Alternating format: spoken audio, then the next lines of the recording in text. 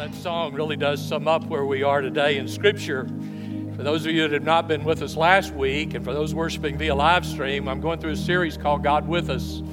The good news is He doesn't forsake us and He never leaves us.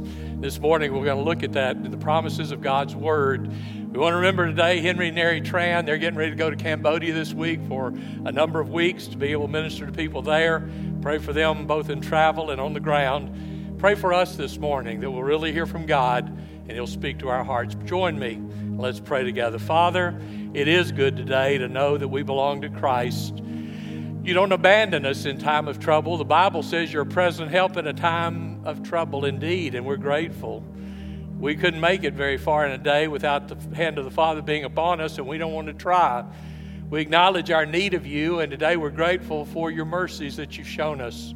Give us eyes to see your truth.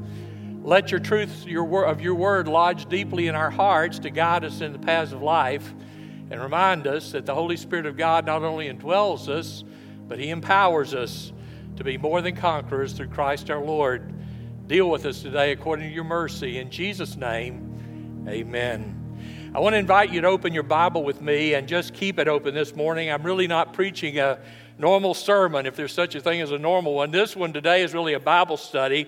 We're looking at a series called God With Us, and last week we looked at God with us in our fears. Today I want to look at God with us in our suffering, and I'm going to say to you, I'm not going to hit as many points today. Many of you are waiting in the hallway waiting to get in because the preacher tried to cover too much. So if you want to hear what I said first hour, I'm going to cover some things there that I won't cover here. Maybe it's going to be shorter than we thought. I don't know. But I'm not going to try to cover as much because obviously this topic has lots of scriptures and you can listen to that on live stream if this message is something you need. The one thing about suffering, we either have just gone through it, we're in the middle of it, or you better buckle up because it's on the horizon. Suffering is inherent in this world. Many times people say the number one question when people are lost without Christ, the first question they ask, well, if there's a loving God, why is there so much evil and suffering? Because we want it that way. We like it. You don't see people today on movies or television or magazines or music saying, we aspire to righteousness. We aspire to rottenness. We love sin. We just don't like the penalty. And you can't have one without the other. Consequences always follow actions. And whatever action you commit against God, there is a punishment for sin. There's a consequence, a judgment. The truth is, in the Garden of Eden, God gave Adam and Eve great freedom, but we said we don't want that. We want to be as gods. That's what Satan promised. If you eat this fruit, you don't have to bend your knee to Him. You can be your own God. That's what He doesn't want you to be. Well, how are we doing with that? Because truthfully, when God created the earth, He said it's good. Over and over and over, He says it's good. And until sin came in, and God didn't want us to go through death. We know that because He offered us next to the tree of knowledge, good and evil, was the tree of life in the same garden, in the same proximity, which says His desire was that we would have life. But in His mercy, He said, okay, if you're going to eat the tree of knowledge of good and evil, you're not going to eat the tree of life because you'd live forever in this. And this doesn't look too hot at 64. Thank you. I wouldn't want to live at 64,000, would you? Or 64 million in one of these. I mean, you're talking about dusty and crusty. That wouldn't look good, would it? And so God was merciful when He said, don't eat of that tree. And then He put an angel with a flaming sword at the Garden of Eden and said, get out and don't come back expecting to do that. And we don't see the tree of life until we see the promise of paradise on the cross and the tree of life in the book of Revelation. From book 1 through 64 books. It's only in the 66th book. So it's in Genesis 1. We wait 64 books and then our 65 books and we get the book of Revelation.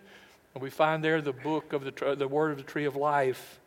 We Baptists are more Buddhist than we are Baptist. Generation today, and I'm not just talking about younger, I'm talking about all ages. I'm not talking about just younger generation. We believe in karma. Now, you wouldn't say that. I hope not. But there are a lot of Baptists that live with karma. What do I mean by that? We believe if there's a wrong action, there must be a wrong judgment. So therefore, we see if somebody's suffering, boy, the first question, well, what did they do? And if somebody really does well, we believe in karma. Well, boy, they must have done something right. Look what they're getting to enjoy. Karma is Buddhism. It's ancient Middle Eastern mysticism where there's a circle of life. That's Lion King. Circle of life, and we're all in it. And you're going to have so much good and so much bad, and that's just karma. We don't believe in karma. Job was a man of God. The oldest book you have in your hand is the book of Job, 4,000 years old. And the whole book is about the suffering of one man. 38 chapters he cries out to God. And when God finally comes to answer his questions in the last 4 chapters of the book, God does not answer the number one question, why? We believe that we believe for some reason we ought not suffer, but it's because we've not read Scripture. Did God not love the Apostle Paul? He wrote wrote on 3 missionary journeys, wrote 13 letters of the New Testament, was faithful, and yet he went through canings, whippings, shipwrecked, stoned with rocks, left for dead, imprisoned often. I thought God loved his people. I thought he loved his disciples. John, the beloved disciple, was dipped in boiling oil, and when that didn't kill him, he was exiled to the Isle of Patmos and died in exile. Simon Peter was one that Jesus named Rocky. And yet Simon Peter was crucified upside down because he said, it's not right for me to be crucified in the same manner as my master. I thought God loved those men. After all, if we follow Christ, it's just a super highway to heaven, isn't it? I mean, we're not going to have suffering, are we?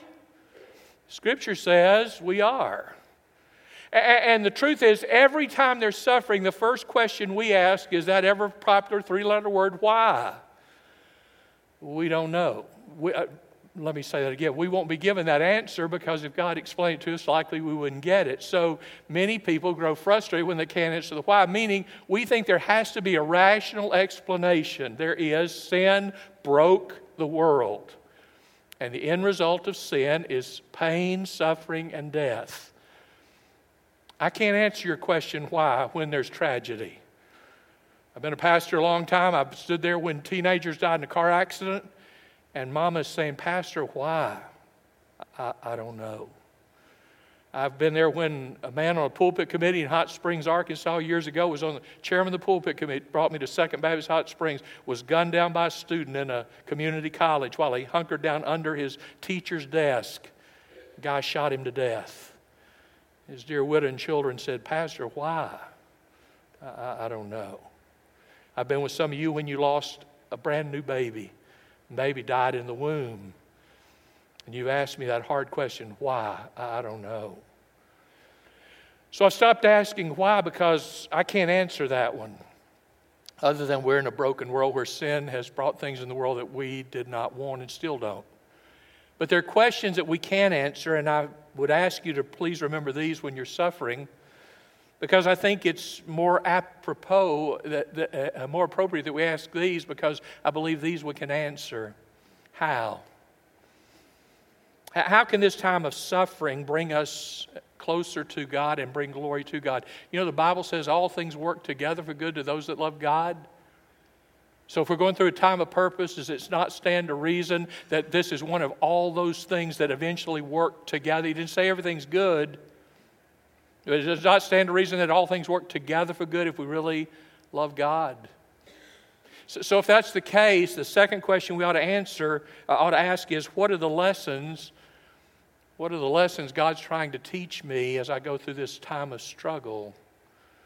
If you're honest, the time you learned the most about God was not when you were celebrating on the mountaintop. It's when you were on your face in the valley saying, God, I don't think I can get up in the morning. I can't take much more. What are the lessons God's trying to teach you when you're going through struggle, when your job has been shut down, your company sold, and they're laying you off? What are you going to learn? What do you learn when it's your mom or daddy that gets cancer and they're long-term and you hope for healing and they die? What did you learn through the valley? Years ago, John Piper got prostate cancer and he wrote a marvelous little treatise, 10 Reasons Not to Waste Your Pain. Excellent writing by John Piper. So we can ask the question, how can this time of suffering be used to bring glory to God? What are the lessons that I'm now learning? And then the third one is a little more personal. In the midst of what I'm going through, does my attitude reflect Jesus? Oh my. Does my attitude and do my actions reflect the Christ that I claim to serve? You understand people are watching us. And when we react just like the world reacts, they said, don't tell me about your Jesus. You said the same 4-letter words I said when the boss told us to do that. Don't tell me you're a Christian.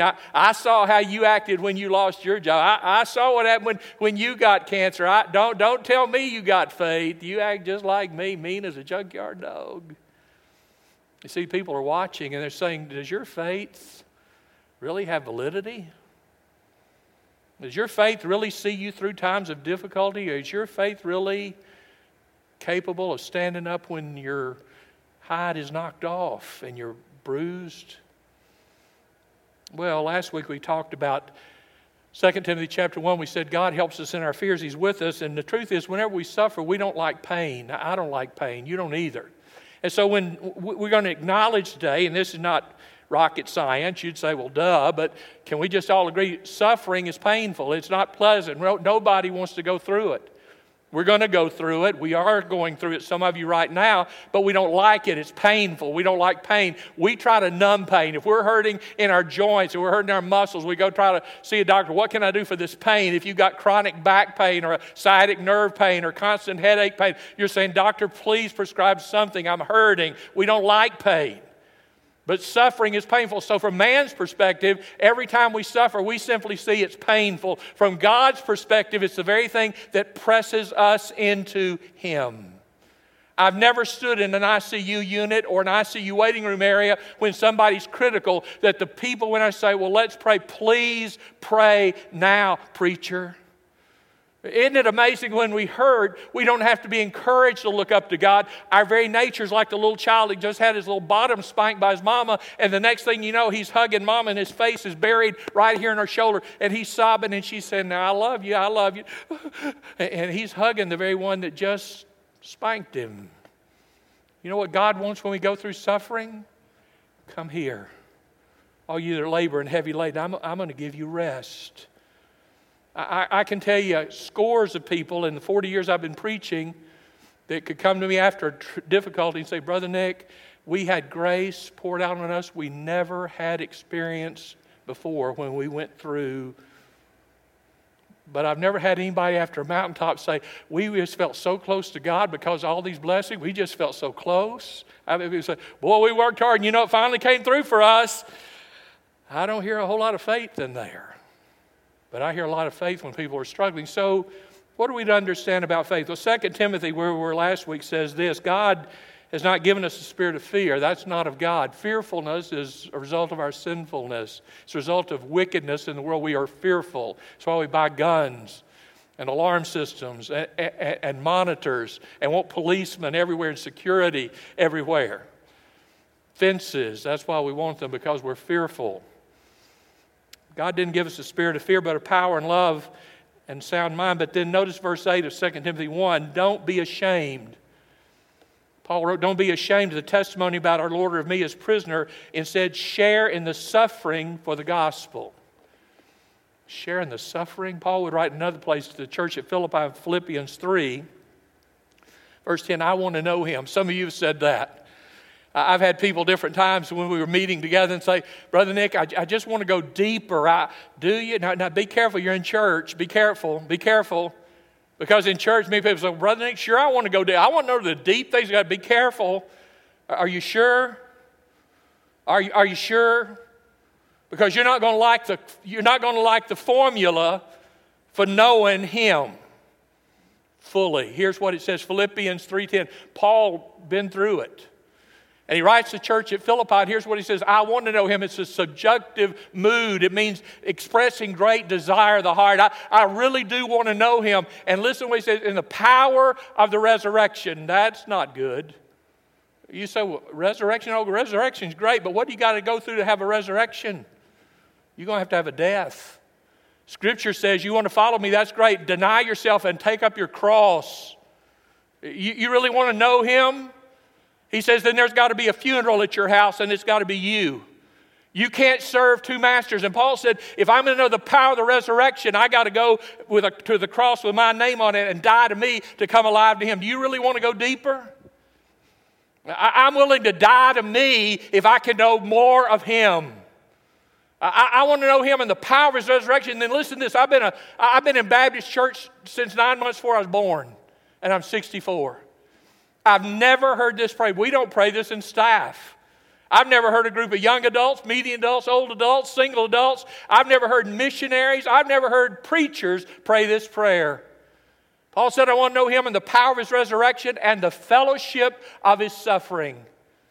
Here's what we pray. God, guard, and direct us, protect us. Please bind Satan away from us. Hold us near. Oh God, keep us safe. Watch over us, we pray. You know what Paul said? Lord, this week, can I live close enough to You that people hate me just half as much as they hated You? Can I be so much like You that people despise it when I walk in the room because they know who I represent?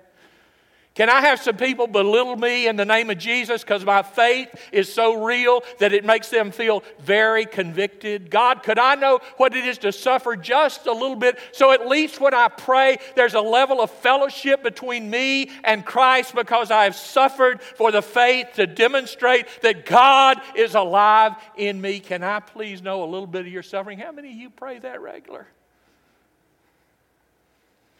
I want to know Him and the power of His resurrection. There's got to be a death to be a raising. I want to know Him in the koinonia. I want to be mutually yoked with Him, that people hate me just like they hated Him. And if you don't want that, it really doesn't matter. That's where we are. You are a bigot in the eyes of the world. You are seen as somebody that's the last bastion of holding out biblical truth, and that makes you a radical, a redneck, and a weirdo. So in case you think we're real popular, just turn on the news. That ought to knock the dust off. Paul said, I want to know Him and the power of His resurrection. I want to struggle enough that they know I'm a Christian, and that way I can say I fellowship just a little bit with the way they treated my master so that I can be conformed to His death. Did you hear that?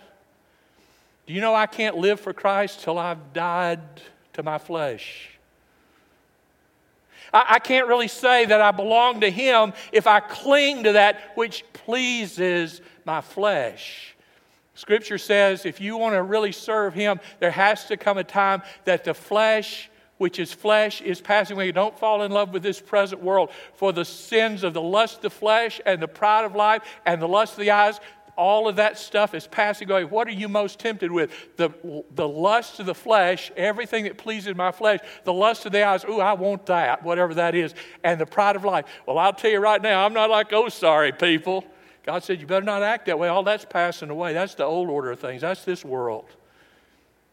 But do you really want to go deeper with God and know the power of resurrection following death and the power of the fellowship of suffering so that you can die to you and be made alive to Him? You still want to go deeper? Well, this morning what I want to do is just share with you, and again, time is almost gone, so that's the introduction. The sermon you can hear first hour. Let me just hit on a couple of these and we're going to quit. Turn with me, if you would, to 1 Peter. 1 Peter chapter 1. Peter was the one who was in the inner circle with Jesus. Peter, James, and John. Peter knew what it was to struggle and suffer for his faith. He knew what it was to be persecuted for faith, and he writes 1 Peter chapter 1 toward the end of his life, and it's toward the end of the book, near the book of Revelation. And in 1 Peter chapter 1, he's going to give us some pictures of how suffering can be advantageous for the spiritual growth of a Christian. Now, we've agreed suffering is painful, so let's see what Peter has to say. 1 Peter chapter 1, verse 3, blessed, and look at this, blessed be the God and Father of our Lord Jesus Christ. Listen, when the world's falling apart, where's your focus? He didn't say, blessed is Nero. Nero was emperor when Peter lived. Blessed is Nero and all the Roman Senate. We believe that there can be a strong election this year. We're going to make it through. Listen, he didn't trust in Rome for anything. Rome killed Christians just for practice. Where's his hope? My hope is built on nothing less. The old hymn says, in Jesus, blood and righteousness. Look at Peter. Blessed be the God and Father of our Lord Jesus Christ, who according to His abundant mercy has begotten us again to a living hope. Why do we have a living hope? We have a living Savior. We're not worshiping a dead teacher that was buried 2,000 years ago in a tomb, never to be seen again.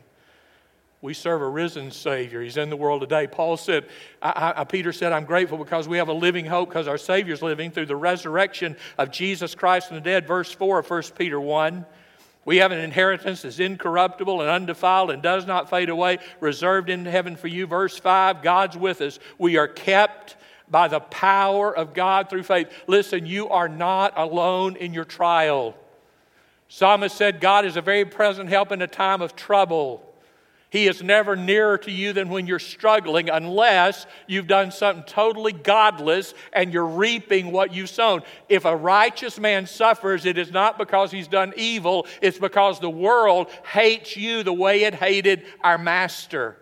Now, if you're living in debauchery and you're living in sin and you reap the harvest of sin, you're caught up into porn and your wife finds out and you go through a divorce, don't say, well, dear God, I don't know why you let that happen. Why He let it happen?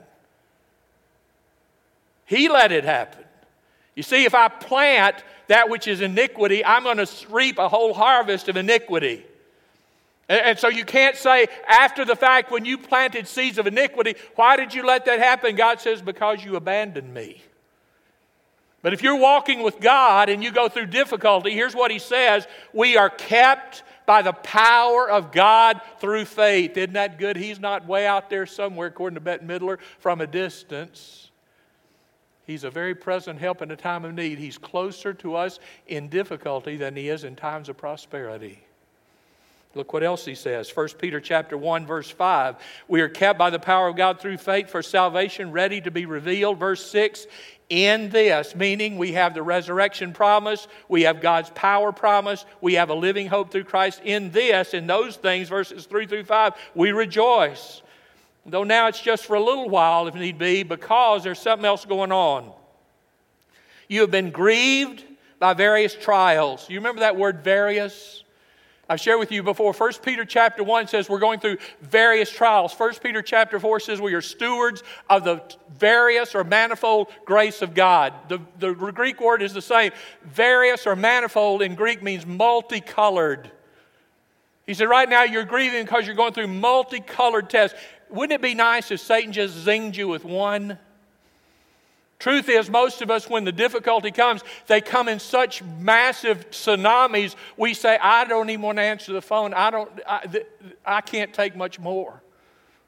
There's a multicolored, multi-attack. And so here's what it says. There's multicolored tests, and in 1 Peter 4, there's multicolored grace. What in the world does that mean?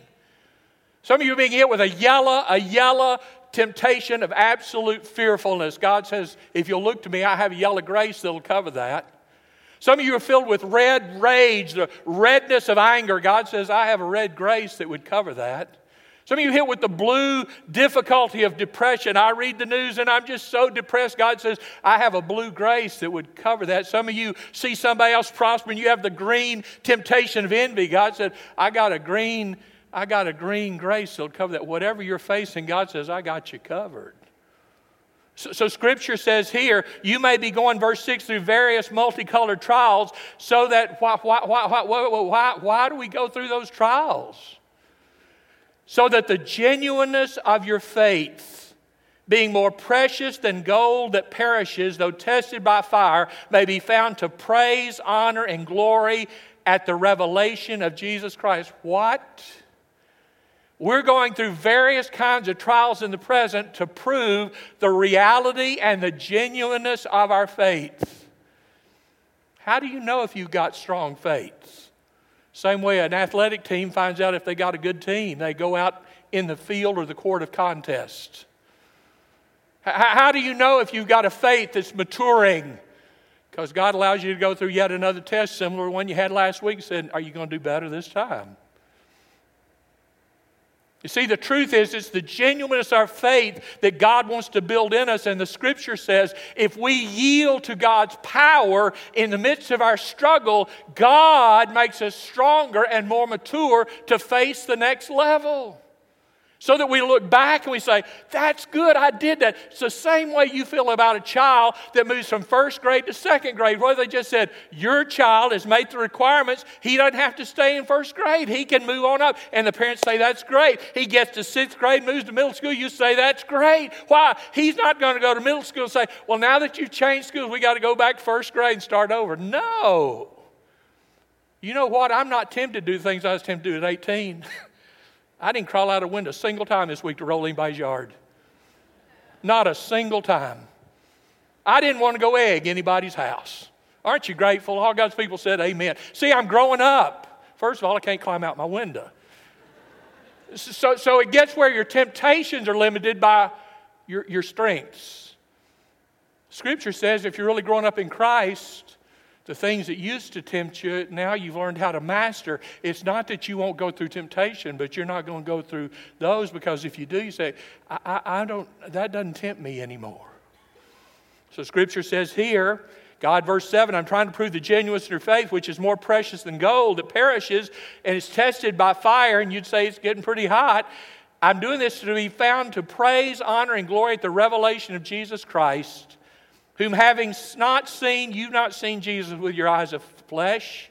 You've not seen Him, yet you love Him. And though now you do not see Him, yet believing, you rejoice with joy inexpressible and full of glory. Why? Because when all of this struggle and suffering and life is over, you receive the end of your faith, the very salvation of your soul. So why does suffering come? To say, are you sure that you know Jesus Christ? Oh, there's a lot of people. Yeah, I'm a Christian. You let the first struggle come and you won't see them back in church. There's a ton of people out there. Oh, yeah, I used to go to church, but you know, when my mama got sick, she died. I'll never go back to church. There are people say, well, you know, we lost our job and everybody else getting a job. We didn't get a job. I don't trust God. I'm not believing Him anymore. I'm not going back. My mate got cancer. And God didn't heal my mate. I'm not going back. So what have you just proved? My faith was a rabbit's foot to try to manipulate the Almighty to do what I wanted. And when He didn't do what I wanted, I don't need Him. Oh my.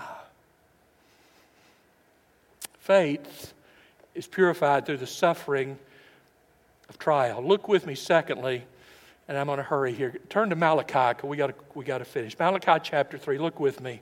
Again, you go back and hear session 1 of First Hour live stream if you want more about suffering. Look at Malachi. So it's the last book in the Old Testament right before you get to Matthew.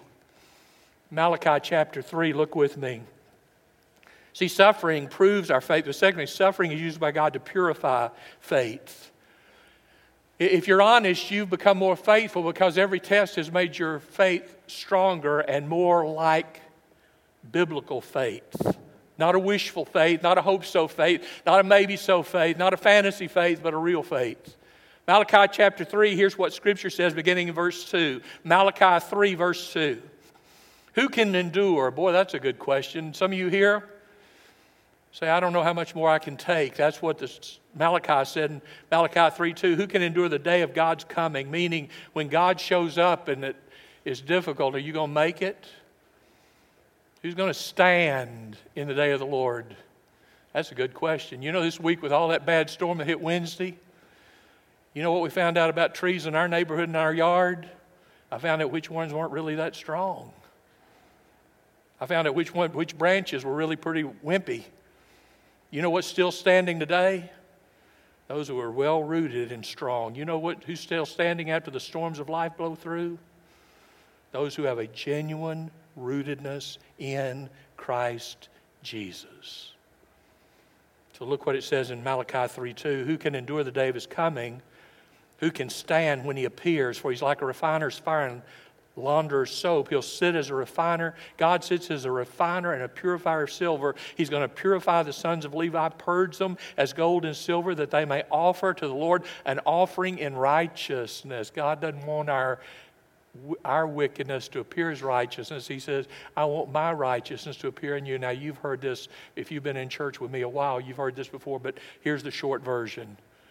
And Scripture says, God like a refiner of silver. You know how they refine silver in biblical times. They got a big old cauldron. They put the silver ore in the cauldron. They built a fire under it. And here's what happens. When silver gets hot enough, it melts.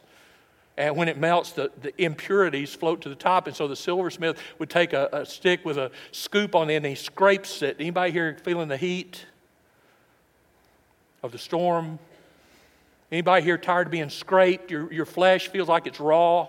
Your heart feels like, I don't know how much more of this scraping I can take. He heats it and the impurities start coming out and he's got to get rid of those. Because we said we want to be like Christ. He says, I'm working on that. And then Scripture says not only does he begin to scrape it, the Scripture says then he heats it again. Why? Because some of those impurities are pretty deep. And it takes a lot of heat to get them to let go. Some of you say, Pastor, I believe in Christ, but boy, letting go of my old life is really hard. Why? It's got a real hold in there, doesn't it? And so God sends more heat. Why? He's going to get rid of the impurities. And as those come to the top, he scrapes again and he heats it hotter and scrapes again and hotter. And when does he quit? That's what you've been asking. How much longer? When are you going to let up on me? The silversmith knew that the silver was pure when he could peer over the cauldron and see his face perfectly reflected. Is Christ reflected in you? Why in the world does God let us suffer? Because He's got to get rid of everything that looks like us. So what's left is everything that looks like Him. Isn't that what we said we wanted? I want to be like Christ. Didn't that what we said? Well, I wish I had time. I'd finish this. First hour has the full sermon. No, first hour has more of the sermon. So what are we going to do with suffering? Suffering always has a purpose. Paul said we have this treasure in earthen vessels. You know what that means? You remember in Dead Sea Scrolls, you remember they found those scrolls that were written around 70 A.D., time of the fall of Jerusalem, 70 A.D., communities live around Qumran, and they copied scriptures and other things, and knowing that the Romans were coming, they put them in clay jars.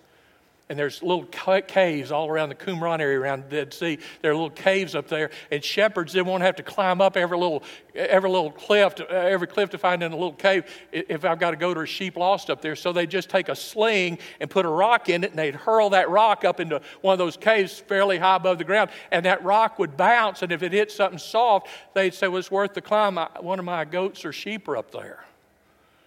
But one day when this little boy was up there throwing rocks up in those caves, it went bang, bang, and it cracked, it broke. He heard something break, so he threw another rock. It broke again.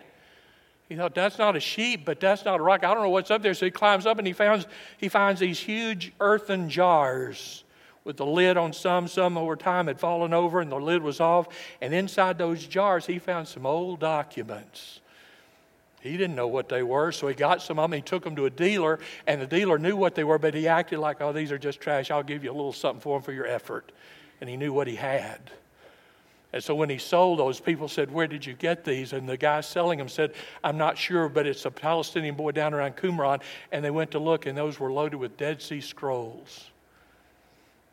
You know what was found in those old earthen jars? The Word of God. You see this. Boy, it's pretty pitiful looking, isn't it? Nothing in this that looks appealing. It's old and wrinkled and swollen. It doesn't look good. But you know what's inside of this? The marvelous gospel of the Lord Jesus Christ is in this earthen vessel. You know why? So that in times of suffering, if it's broken or cracked, what should come out is the message of the power of the Almighty. Why does God let us go through suffering? Because He says, I want you to show the world what you're really made of. Paul knew what it was to suffer. And as he's writing to the church in Rome, in Romans chapter 8, he's old and he's tired. He's been whipped and had to be sore. Goodness, if you've been stoned and left for dead and whipped and beaten with rods, your joints feel like they couldn't even function. I mean, he had to hurt. He just had to hurt.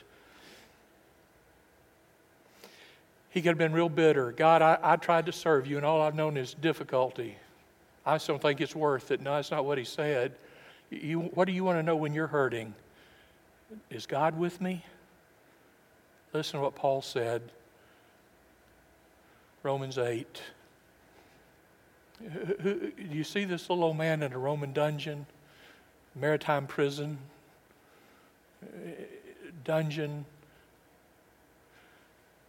Who shall separate us from the love of Christ? And he lists a series of rhetorical questions. An old man who's hurting, bird-legged, barrel-bodied, crook-nosed, bald-headed, ugly. Who's going to separate us from the love of Christ? And he begins to list. Shall tribulation? No, I've been through that. Distress? Nope, made it through that. Persecution, going through that now, and God hadn't left me. Distress, persecution, famine. No, I've been without food. Persecution, famine, nakedness, peril of the sword. No. In all these things, we are Hooper Nikeo, Hyper Nike, more than a conqueror through him that loved us. For I am truly persuaded, neither death nor life, nor angels, nor principalities, nor powers, nor height, nor depth, nor any other creature shall ever separate us from the love of God, which is in Christ Jesus our Lord. You going through it? You just been through it? You getting ready to? God's with us. I will never leave you, he said, or forsake you. I am with you always, even to the end.